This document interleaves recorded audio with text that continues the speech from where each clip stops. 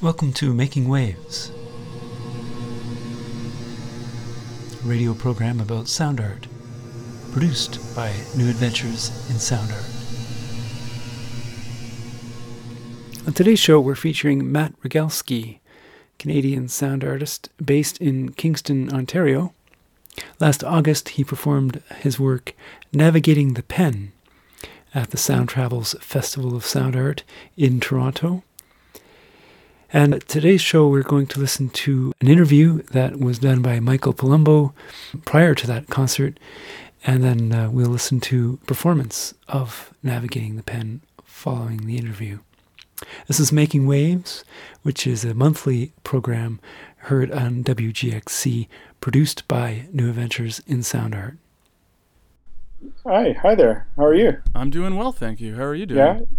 Yeah. Well, it's been a combination of work on this trip and in the last few days mostly chilling out and walking in the mountains in the Alpine region around Saalfelden. Where is that? What country? Southwest of Salzburg. Oh yeah. Yeah.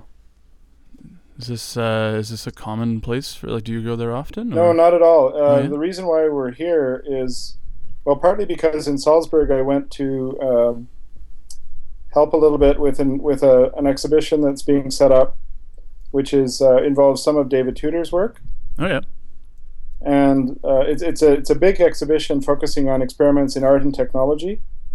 The group from the 60s and 70s that sort of pioneered a lot of artist-engineer collaborations, and people like Robert Rauschenberg were involved. So that was nice to go there for a couple of days, and then our friends offered us a flat to stay in this little town in Hinterthal, which is where I actually am. So we couldn't pass up a great place to stay in a beautiful region for a few days. That's that's really special. When you say is there a few of you? Oh, there? my wife and I. Yeah, we're collaborating on a project that was actually at the start of our trip. We were in London, co-presenting in a conference to do with a sort of sonic geographies research project that we're doing, which focuses on the life and work of a Canadian field recordist named William W.H. Gunn. He's not well known, at least today he's not, but he was super influential. If you start digging into his work, it's actually pretty amazing what he did. But these days he's not a common name, unless you're into birdsong, in which case you would probably have come across his name. There's not much available, but we hope to change that. What are some things that about his work that really strike you?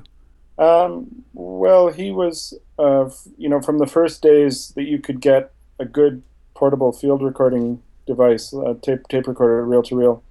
He had one and was out, recording environmental sound in Ontario a lot, but also around the world. He worked with CBC and was on their documentary team, so he traveled all around the world recording environmental sound for documentaries. And so the Nature of Things was a program he was connected with for many, many years. So we're in touch with his widow, who's a very interesting person in her own right. She's a film editor, and she also worked on Nature of Things for a long time. What's her name? She has his Lucy Gunn. The name she worked under was Lucy Robin.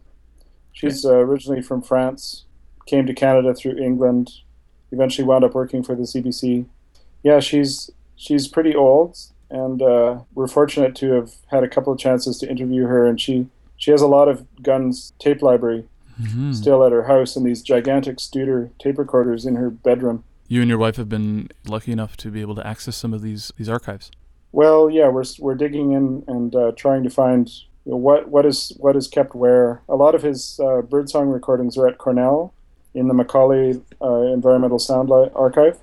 So if you go to the Macaulay Library, it's easy to find some of his recordings, but there's a lot more that may be stored in other places like the CBC, and then Lucy has a lot that we don't think is duplicated anywhere else. There's something here that I'm sort of curious about. Okay. Digging through somebody else's archives, is there something that you're looking for in particular, or is it that you don't know what you're looking for until you find it?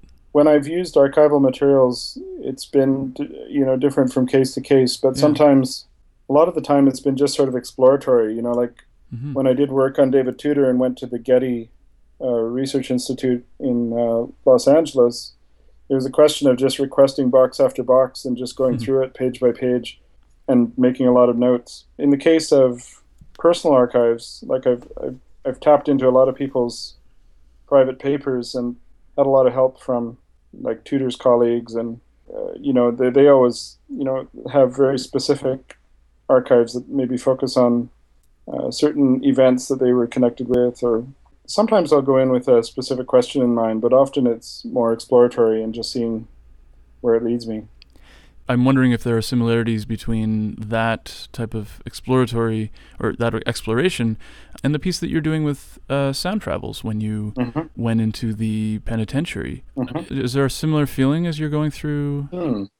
Well, I mean, the piece, as I've sort of plotted it out, is definitely exploratory. Well, as you know, I live in Kingston, Ontario. Right. I've been living there for more than 10 years now, so I feel quite connected to the place. Kingston is known as a town that supports, major employers such as the military, academia, and prisons. Right? Prisons are well known to be connected with Kingston. They're scattered around, and the infamous one was the Kingston Penitentiary, or KP, which was closed by the federal government a couple of years ago, and all the inmates were dispersed to the other overcrowded prisons. And then this place is sitting empty on the waterfront. It's an amazing location, and for a time there were public tours given. They were paid tours, and it benefited the United Way, I think. So there was an opportunity for limited time for people to walk through and have a guided tour. And it sold out really fast. But my wife, Laura Cameron, investigated being a volunteer on the tours, and sure enough, it was relatively easy to get a position as a volunteer. So she did that, and I signed up too, and I went in just for an afternoon, and they gave me. Well, the first thing they said was, "Well, we don't really have anything for you to do, so you should just take a tour." So I just joined one of the groups and did the tour, and then after the tour, there was still really nothing for me to do, so I was just kind of on a break. And I had brought my really simple field recording equipment, just a Zoom recorder. And I brought some balloons along because wherever I go, I'm collecting impulse responses, and I find them like the best kind of snapshot of a place, I never take video, for instance, but I'm keen on getting impulse responses. Right. The idea, for anybody who might not know, is that you can document the acoustics of a space pretty simply and kind of crudely. A little bit, but there's fancy ways to do it, and there's less fancy ways, and I'm using less fancy ways, which is popping a balloon in a space. So you record the sound of an impulse, the balloon pop, and the space echoes or reverberates in response, and that recording can then be used to digitally convolve with other sounds to give those other sounds the character of being in that space. Right. And it can be pretty vivid. So I use this a lot. I use it a lot. I've been collecting these for years now. They pop up in like pop music recordings that I've produced for other people. I use them in my own sort of more sound art practice. So while I was on this break in KP, I went around in some of the cell blocks, the different the ones that were accessible, and I asked the volunteers who were working there if they would mind if I recorded these balloon pops. And they thought, well, it's like a weird request, but they didn't seem to be disturbed by it. So I went around and managed to document. Can I interject there? How often do you get a concerned response from people who don't know what you're talking about? Or I mean, mostly I don't have to ask people's permission because I'd be doing it in a space that I'm the only person in, for instance. So it's pretty rare that I feel like I need to ask anyone's permission or warn anyone that I'm about to pop a balloon. Yeah. Like on this trip through Austria right now, I've been doing churches, and typically, you go into a country church and you have it all to yourself. There's nobody there. Yeah. And it doesn't disturb anyone to pop a balloon. But not so in KP because there were lots of volunteers hanging around. So I warned them and I said, would you mind if I popped some balloons and recorded the sound? And they didn't have a problem with it. So I started doing it And I managed to get about 12 different spaces, like ranging from small cells to slightly larger cells that would be for disabled inmates to, the whole cell ranges. There's a central area in the prison, which is kind of, because the prison is kind of on this panopticon model where you have a central guard post. Yeah, right. So, and then the last place I was running out of balloons anyway, but I went into a stairwell where the door had been propped open, but I quickly found out that I had ventured into a space that was off limits, and I was recalled to the front desk of the prison, and I was escorted off the property by the last remaining corrections officer at the prison. So I didn't get to do as much as I wanted there. Yeah. And I did. I took advantage of the situation in a way, but I didn't think I was harming anybody. So anyway, so I ended up with these impulse responses, which document all these acoustic spaces, which are all, quite, as you can probably imagine, reverberant, with concrete walls and, large open spaces in the cell ranges. So they're really lovely, and I've used them a bunch of times. I used them in a few different places on this rock band's record out of Kingston called P.S. I Love You, which is on Paperbag Records in I've heard Toronto. of them. Yeah. Right. So I produced several records for them, and the last one had these prison impulse responses on a few songs. Huh. And then I really wanted to use them in a piece that would allow me to more like explore the spaces virtually, and sort of thematically, ponder these, the carceral spaces, the spaces of imprisonment, and think about, in a way, humanizing these inhumane spaces. Yeah. I mean, it's really like this story's from KP. If you've ever heard about what went on there, it's like horrific. It must be terrible. Yeah. So there's something about those resonances that's evocative, that holds something of that history. So in this piece, I want to use these impulse responses, meditation on the prison. The conceit of the piece is that I'm going to be able to sort of wander around the prison using a Wacom tablet that's like a drawing tablet. Right. With using the pen to navigate a floor plan of the prison. So having mapped the impulse responses to different points on the floor plan, I'll be able to sort of move between them and explore the space. So in that sense, it's exploratory, right? Right. And I'll be able to introduce sounds into those spaces as I go, in an improvisational way. And is this maybe I missed it, but is this being set up in KP, or this is what you're? Oh no, this is totally virtual. It's virtual acoustic, yeah. The KP is closed again. Right. I don't know when the next time will be that it's open, or if there'll be any possibility of doing artist projects. Right. But no, this is, I'm describing the piece that I'm going to do on your concert. Yeah. And so the idea is to be able to navigate the different acoustic spaces of the prison and introduce sounds into those spaces in a way to, well, partly in a hopefully non-corny way, to evoke the experience of being in KP as a prisoner. If you've ever seen photographs of the buildings, there's windows with bars, of course, but those windows would have been open during hot times of the year. And all of the sounds from the waterfront would have come in, right? Right next to the prison is the Portsmouth Olympic Harbor, where they had the rowing or yachting races in the Montreal Olympics. Yeah. So what I've done is to collect a lot of sounds from the perimeter of the prison. So those are spaces that I could easily access over the last few months, and I've been sort of going down there regularly and gathering environmental sounds. So part of the piece will involve almost, kind of soundscape approach to composition, in which these environmental sounds can be brought into the prison to reverberate within the prison environment. Now, I had previously sent a demo of an idea I was working on, which used much more electronic sound, feedbacky kind of oscillators, chattering away, and using those sounds in the prison spaces.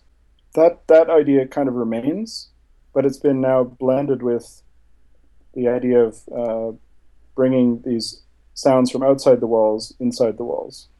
And I think there's an interesting point there as well when you refer to how do you make an inhumane space humane. Physically, you were the only human in that space when you were recording those impulse responses. Except for those volunteers. Yeah. Mm-hmm. Right, and the volunteers, right? And you're all volunteer. It's all voluntary that you're there. Yes. And yet, I suppose when we're at Sound Travels, the environments that you impose on us are of your own choice and not ours. And maybe there's something there. Yeah. I think probably by the time the concert date rolls around, I will have more of a structure to work within. Because typically, what I like to do is have it keep it improvisational, but sort of make an overarching form. Mm-hmm. So it'll probably be much more composed than it is now. Right now, it's just kind of exploring. Right. But it won't necessarily literally be just a full-on improvisation. That there'll be an idea of trajectory, and different sounds introduced at different times. And and in preparing that, because I mean, right now you have some elements which are the impulse responses, and you have some of the source materials, so instruments or other environmental sounds that you picked up on. So you have those at your disposal, and now you're talking about putting together some kind of a structure. Is that often how you work? Well, yeah, like I say, I mean, I think it's just sometimes it's like just strictly improvisatory, and that's fine. Sure.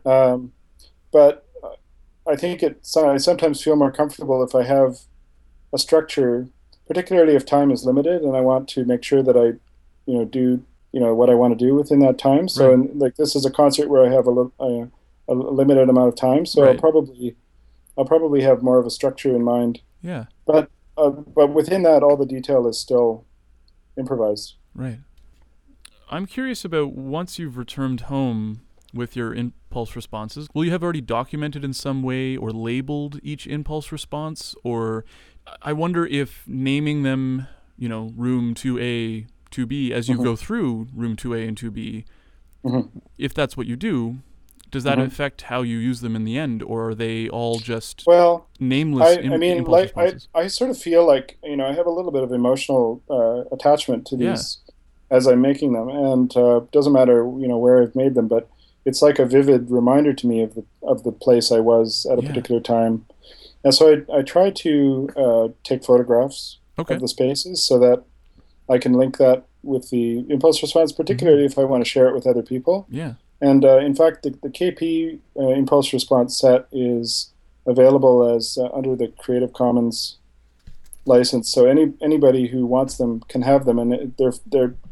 I tried to be, not exactly exhaustive, but to give at least an impression of what the spaces were. So I have photographs, and I think I'm not sure. I posted the link on different places at various times. Like I sent it out to the CEC Discuss mailing list once, and I put it on Facebook a couple of times. Yeah. But back to organizing and documenting. I try to be really specific about labeling files and such, just because there's so much data. There's so much stuff that it's easy for things to get lost or forgotten, or So I try to, when things are important or meaningful, I'll organize them quite well, and so that I know where they are and I can find them easily again. Yeah, that's very interesting, having that connection visually and orally. I actually like, I carry around a little Zoom recorder, one of their H2, is it H2N? H2N, yeah. A lot of, field recordists think that they're, not really up to snuff, but I find them super useful, and I especially like the fact that if I'm recording an impulse response in a space, I can get 2 for 1 because it has the 2 sets of microphones pointing in different directions. Definitely. With different angles and so on. So I find that's what I do most of it with, just because I don't have the time or the energy to carry around bulkier equipment. So. Right, and if you're under the risk of getting kicked out of a place, you may as well make your time. Well, that's true. I mean, I don't want to take more than a few seconds to do it, because I might actually bother someone. I'm carrying on this trip carrying much better equipment, but I'm still using the Zoom for a lot of things. Do you keep the Zoom on you all times? Yeah, I have been keeping it with me pretty much all the time, and getting little, not just impulse responses, but sort of audio snapshots of different locations. I think I might start doing that.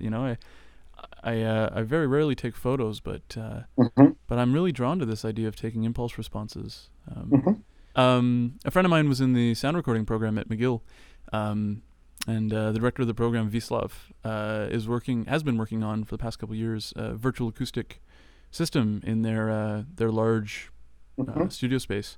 Hmm. And it's uncanny. It's incredible. It's they have an array of small microphones floating above this sort of carpeted area, and then I believe hemispherical speakers of some kind. Right. So they radiate sound all over. Yeah, yeah, Yeah, and it's a virtual acoustic system. So that's they're cool. they're loading in impulse responses, and structurally there's no sort of physical barrier, I guess. It's just Hmm. open air. But if you're sort of outside of it, you don't really get an effect. But when you walk in, it is indeed like you're in any of the impulse response That's very cool. I'd like spaces. to experience that. Yeah, yeah, you should get in touch with them. Hmm. They're I think they're well. I can't speak for them, but I knew that they were pretty excited to be showing it to people. So Okay, great. yeah. There's a new concert hall in Kingston that was built. The sound design was by, gosh, what are they called? Out of New York City. I'm blanking on the name. They have a room in New York City where they virtually model their concert halls before they build them, and Really? they invite the clients down to experience the concert hall Yeah. as it will be. Apparently, it's very vivid and convincing. At least, it's a good sales pitch anyway. Yeah. I wonder what But Wallace Sabian would say about that. the concert hall that came out of it is super amazing. Oh So yeah. yeah. So it really speaks to it. It really works. Well, I'm. You mentioned also that you're excited to come here and play with the NASA spatialization. Well, Darren has described the speaker setup that will be available to us for this concert, Mm-hmm. and it's totally flexible and should be marvelous to experiment with. Yeah. I'm really looking forward to it. And as I say, with this drawing tablet, it's a wonderfully flexible instrument because you have so many degrees of exploration that are possible using not only the location of the pen, but the pressure, Mm-hmm. tilt in several directions, and then combinations of all those things. And there's buttons and things that are on the pen itself. So I'm still figuring out how to best make use of all those parameters, but I'll be really interested to see how I can map those gestures to the speakers space that you have. Right. Well, I'll be there. I'd be really curious Yeah, good. chatting with you afterwards and Well, seeing what your assumptions versus what you experienced and what you made of it. mm-hmm, mm-hmm. Yeah. Yeah, well, great. I'm looking forward to hanging out with you and everybody else at the symposium. And Sure. And if I can ask one last question, it's something sure. that kind of burned at me earlier, and I was kind of curious. Do you use the same balloon every time, or same balloons, or do you balloon? No. It's just it's totally non-scientific. Yeah.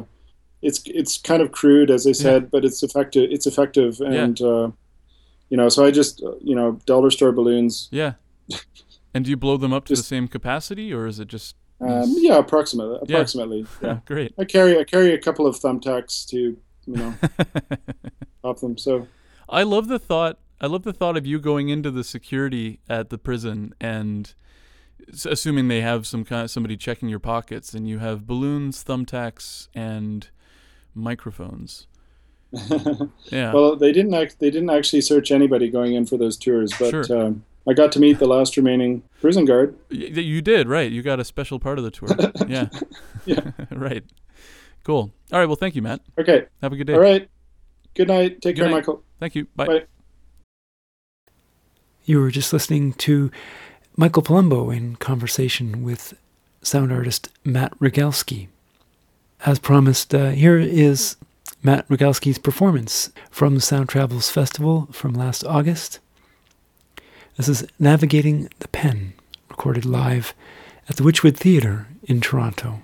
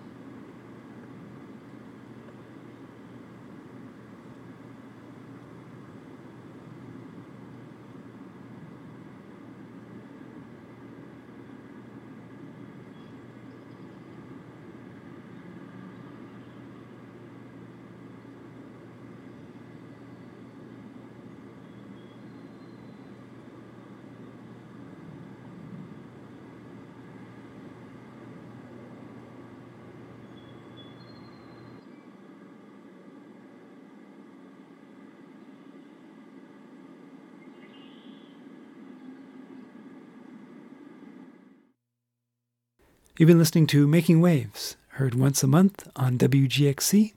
This program is produced in Toronto by New Adventures in Sound Art. And to take us out, here is a track from Matt Rogalski's CD Memory Like Water, which was released on XI Records in New York. And this is Cash, featuring himself, along with his two brothers, Ben and Luke, on guitars.